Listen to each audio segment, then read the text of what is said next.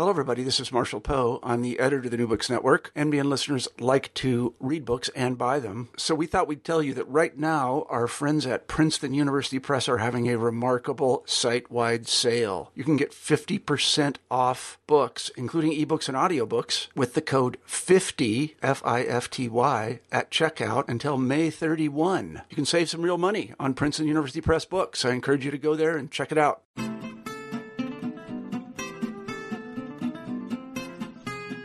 Hello, and welcome to New Books Network Fantasy and Adventure Channel.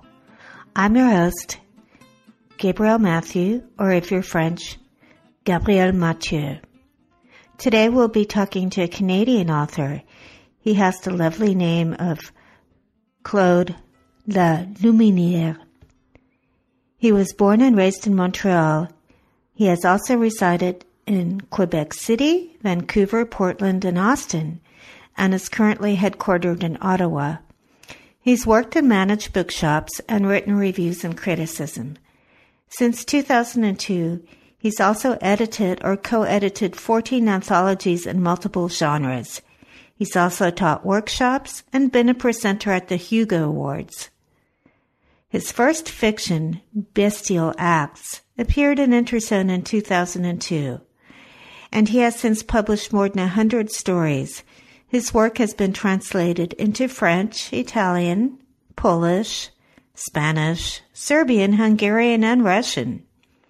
His work's been adapted for stage, screen, audio, and comics.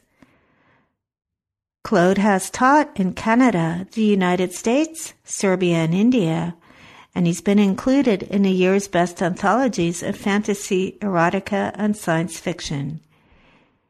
You can find out more about Claude at his website, which is claudepages.info. He's also on Twitter as at CLDLLMR. His Facebook page is Claude Pages. Now I'd like to read you an excerpt of this strange and erotically charged novel. This takes place in a bookstore in Canada. Our narrator, or one of the many narrators in a novel, has come into the bookstore and has seen some strange otherworldly people, one of whom is a woman who seems to want to talk to him. "I apologize for Petra and Renata," she whispers as he sits. But her tone suggests the opposite. Even at a murmur, her voice is deep and sultry, like a song. She leans in closer towards him. He catches a whiff of her aroma, a subtle spiciness, redolent of salt and cinnamon and burnt butter. She halts in the act of leaning back, as if something has caught her attention, and pushes her face closer to his neck. She sniffs him, which he finds electrifyingly intimate and erotic. "I thought so." He mouths more than utters. "What?" "You've just had sex. You reek of it, of love, of your fluids and hers, whoever she is." It strikes Pierre that the woman is speaking neither English or French, the only languages he knows, and yet he understands her every word. Before Pierre can formulate a response, the crowd erupts in applause. The reading is over. Some people immediately move to leave the store, but several others line up to buy books and get their copies signed by the assembled authors.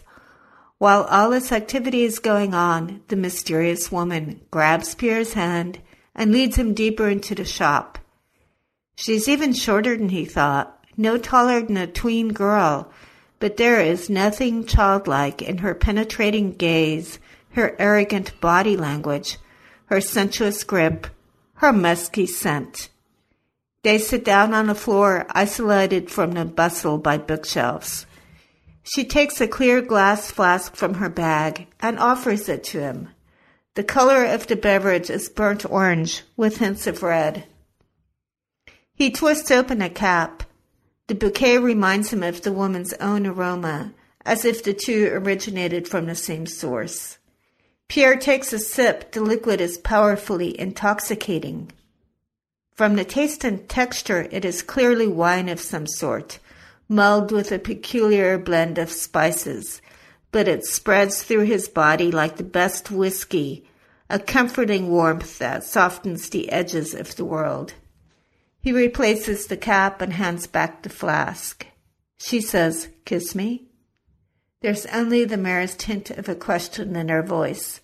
She assumes he's going to do it. Well, so does he kiss her or doesn't he? He does spend some time with her, and to find out, you'll need to read the book. And here's what I had to say after reading it.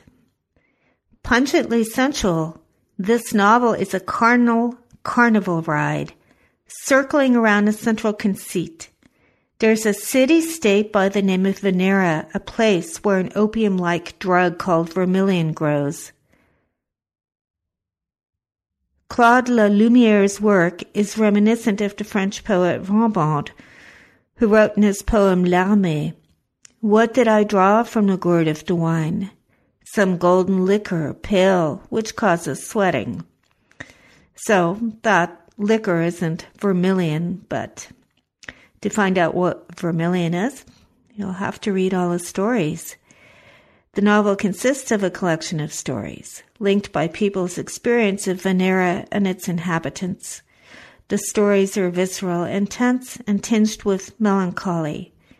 There are also the fantastical proceedings of a conference about Venera, which obfuscates rather than clarifies the mystery of this island.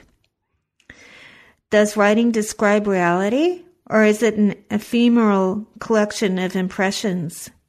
Through reading about a series of bewildering and erotically charged encounters, we ourselves are challenged to find out the truth about Venera. Let's welcome Claude to the show and ask him some questions. Let's welcome Claude to the show and ask him some questions. So Claude, the truth, is Claude La Lumiere really your name? Well, let's put it this way.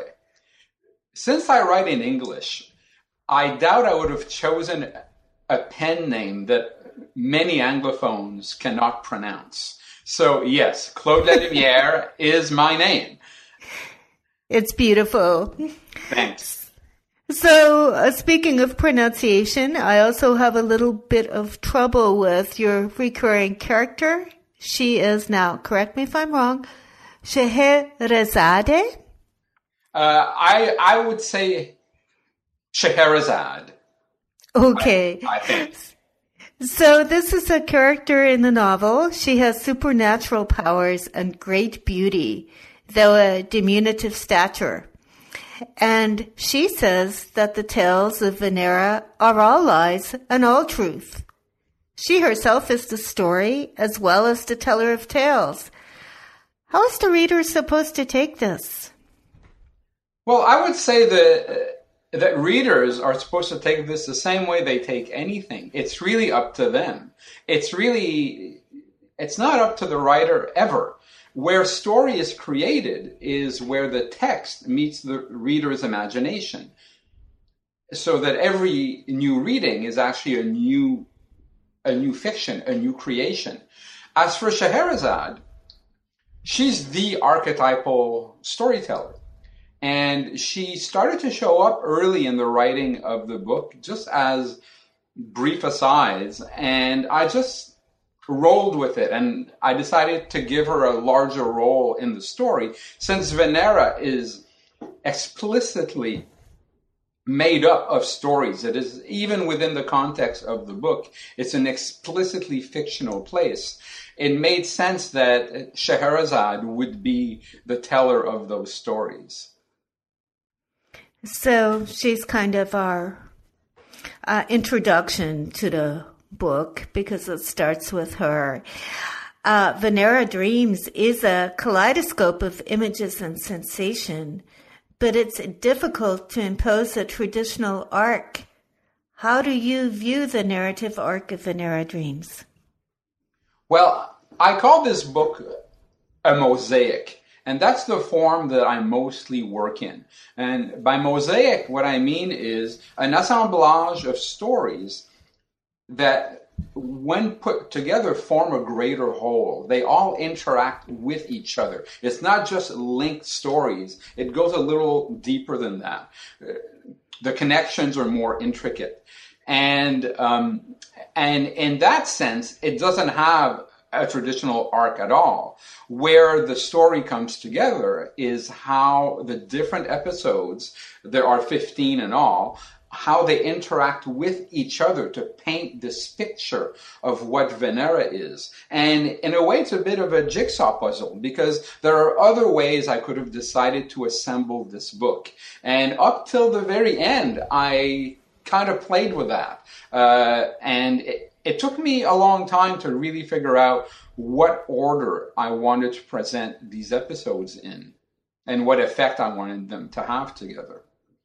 That's exactly the impression I got, that it was a mosaic. And if you stand too close, you'll miss the connections. It's good to kind of back up and just let it come all at you. Right. That's a good way of putting it. So Venera the island is linked mystically to Venera the goddess. And there are several references to women making up 70% of the population. However, Venera isn't the land of cooperation and peace that proponents of a matriarchal society would suggest. It's a savage place. How does Venera reflect your view of the feminine? I'm not sure that it exactly does, but it probably does in some way. I would say that as someone like me who's attracted to women, part of that attraction, what comes with it is a sense of mystery, of allure, of seduction. And all of that involves risk and danger. Real love, real sex is savage. And Venera is a place where things are uninhibited, where things are not constrained by the usual social mores. Mm-hmm. Yeah, that seems like somewhat of a French view, perhaps. Maybe. So, yes, speaking about the risk-taking in Venera dreams, people often drift in and out of sexually ignited relationships. It's unclear what part love plays, though there is often great longing. Are you a believer in the popular romantic concept of love? Well, yes and no. I would say if you're talking about true love and those kinds of concepts, I would say no. But if you're talking about, if I believe that love and romantic love in particular is the thing that I yearn for the most in life, that is true. And I'm in a long-term relationship now. My fourth long-term relationship. We've been together for nearly 7 years now, and that feeling of romance is something that I try to keep alive all the time. And it's certainly one of the great things that drives me in life. Mm-hmm. But I don't, at the same time that I'm a romantic, I don't romanticize the romantic, if that doesn't seem like a contradiction. Like, I'm also a little pragmatic about it. I'm also, like, I don't see it in any kind of mystical or spiritual or anything like that. For me, it's something that's profoundly animal. I think I understand what you mean, because in the States, now that we're talking about cultural perceptions, or I guess mm-hmm. I brought that up, there's sometimes, on one hand, there's a very transactional view of relationships where perhaps the mate brings a certain social prestige to the situation. But on the other end of the spectrum, there's a very sentimental view of love, where there's this one true love and you get starstruck and that's it for the rest of your life.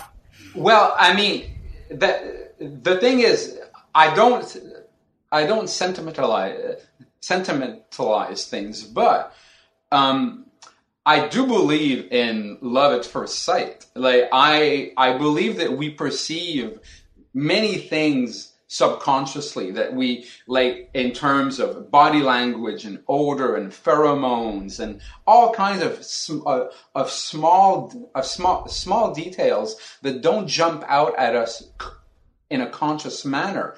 But if we're open to all that information and we trust our gut, I think often our first impressions will be quite accurate. Yeah, for instance, their smell, like the salty, tangy smell that one couple in your book experienced. That's a big draw. Mm-hmm. Yes, absolutely. Yes.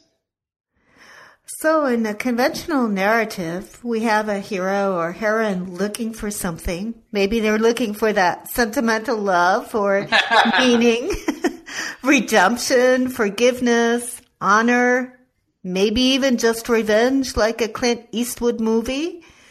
But your characters appear to have very different motivations. What does drive your characters? Well, in the introduction to my first book, James Morrow wrote that in conventional mainstream fiction, what we usually have are character-driven stories. In traditional genre fiction, we have plot-driven stories. And he said that I inhabit kind of a third. Mm-hmm. That what I do is that my stories are drive-driven, that I go straight to the drive, and that my stories and even my characters are all about what drives them. And I think what drives them is in the previous question, you mentioned longing. I would say instead yearning. I think that my characters are all yearning for something. And for sure, the traditional things of redemption, forgiveness, honor, or revenge, that doesn't mean anything to me. And I think my characters are all quite different. Maybe at the heart of a lot of them, though, is they're all trying to find a place to belong. Yes. And that might be the biggest motivation that my characters have. They're trying to find a place to belong. I felt that too, that they were looking for connection. Right. This is actually not one of my prepared interview questions, but you and I have both apparently moved around quite a bit and have several cultural influences in our upbringing. So do you suppose that your own upbringing has brought you that yearning? Oh, absolutely. Yes. There is no question. Okay. Yeah, I understand completely what you mean. As another aside, I just wanted to mention that James Morrow was our August interview. And okay. So that was kind of fun to find out that he had commented on your book as well. Yeah. Yes. So getting back... Jim is a great guy. Yes, I totally enjoyed my interview with him as well. It was very interesting. He's very smart and very funny. He's great. Yeah, very sardonic.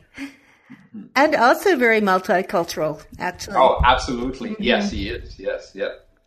So speaking of multicultural, Venera has a lot of different influences, but during all the writing about Venera's history, it's described as isolationist, a land of peace and security. And so Venera wants to be left alone by its rapacious neighbors, whether it's the Romans or the Nazis. Even so, even though it's a land of peace and security, it's also a dark place. For example, there is the piece where two abandoned women feast on slivers of flesh from their lover. So how do you reconcile the two? Well, the line about peace and security is spoken by one character in the 1500s. Mm-hmm. A Turk expatriate who's now a spy for Venera. So what's important to remember is that Venera dreams as a mosaic, and every character in the book perceives Venera very differently. Some are terrified of it. Some are repulsed by it. Some are seduced by it. Some feel a profound empathy for it.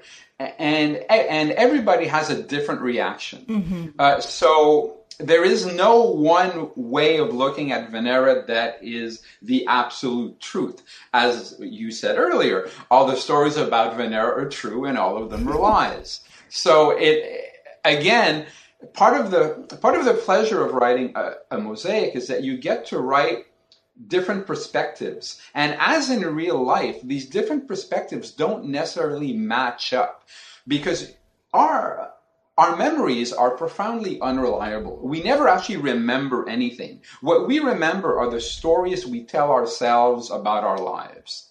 So we're constantly re-narrating to ourselves things that have happened to us. And in these retellings, like in a game of telephone, things change a little bit every time.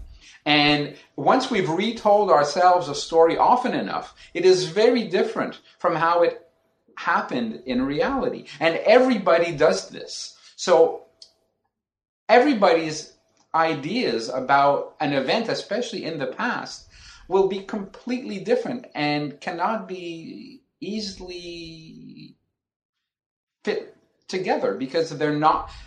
because that's how memory works. And I wanted Venera to be kind of a metaphor for how that works, for the fact that no story is ever the real truth, that everything is simply perception. Right. Nothing is fixed in time and place. Right. There are actually no absolutes, and studies, I mean, we're speaking as writers here, but it is true that scientific studies bear this out, that our memories continue to change over time. They're retrieved from areas of our brain that are malleable. That's right. So many of your stories seem to be sly references to pre-existing cinematic and literary works. For example, we have the piece about the international mistress of mystery with her compilation of solved cases. That reminded me a little bit of a deranged Sherlock Holmes. And then the tale of the young Turkish spy that we were just talking about in 15th century China. When I was reading that, I saw these visual images from the film Crouching Tiger, Hidden Dragon by Ang Lee.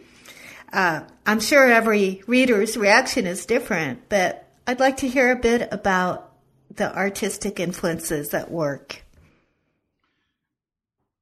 Quite certainly, Venera Dreams is a collage of many, many, many influences.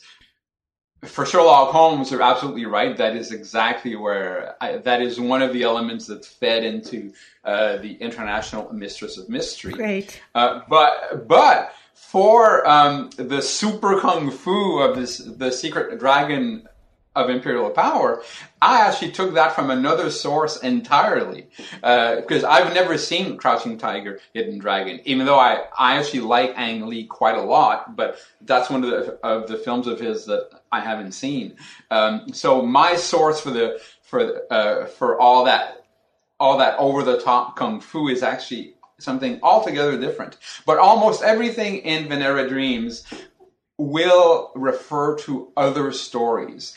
Again, because Venera is made up of stories, I wanted to make that very explicit. It is really a collage of stories and influences from the Arabian Nights to J.G. Ballard to Tanith Lee to Jack Kirby to Salvador Dali. I mean, it just goes on and on and on. Like, I could make a list of all the influences and they'd be almost as long as the book itself. Well, you did used to own a bookstore, so I imagine you do quite a fair bit of reading. Well, it's been great talking with you. In closing, we'd just like to hear a little bit more about what you're working on right now. Sure. As I said, I work on mosaics most of all. That is the form that I like to work in, and I'm currently working on 3 different ones. One is something I'm calling the Superstars dossier. And what it is a collage of found documents, of fictional found documents that will paint a picture of a superhero universe. And it includes stuff like interviews and newspaper articles and blog posts and FAQs and transcripts and all kinds of things like that to form kind of a greater picture. Then another one that I'm working on is called The Problems of Vernon Tevis. And that is a noir crime series with no fantastical element whatsoever. And it's about a troubleshooter for an international prostitution ring. And his job kind of takes him a little bit all over the world. And, he's both a good guy and a bad guy at the same time. And the one that I'm most advanced in, the one that I'm probably going to finish first, something called Chronicles of the Second Global War. And it's an alternate history set in the present day, but the geopolitical map is very different. Although the world is peppered with the cities that we know, but the national boundaries are completely different, and technology has evolved at a somewhat different pace. And that is fairly advanced. That's probably the next one that I'm going to finish. That sounds a little bit like The Man from Hightower, although I bet it's going to be more interesting. Well, I hope it's going to be interesting. Yeah. Okay, well, thanks so much for joining us today. We appreciate your time. Thank you, Gabrielle. It was a lot of fun. Thanks for joining us today on New Books in Fantasy and Adventure for my interview with Claude Lelumiere, the author of Vanera Dreams. You can find out more about him at claudepages.info. I'm your host, Gabrielle Mathieu, and I'm the author of the historical fantasy Falcon series, which includes The Falcon Flies Alone and A Falcon Strikes. I blog about travel and other things which inspire me at my website, which is my name spelled out. That's GabrielleMathieu.com, GabrielleMathieu.com. You can also follow me on Twitter. I post updates about new podcasts as well as tweet about other topics. And that's at Gabrielle Author. Thanks for joining me, and I'll be talking to you in a month.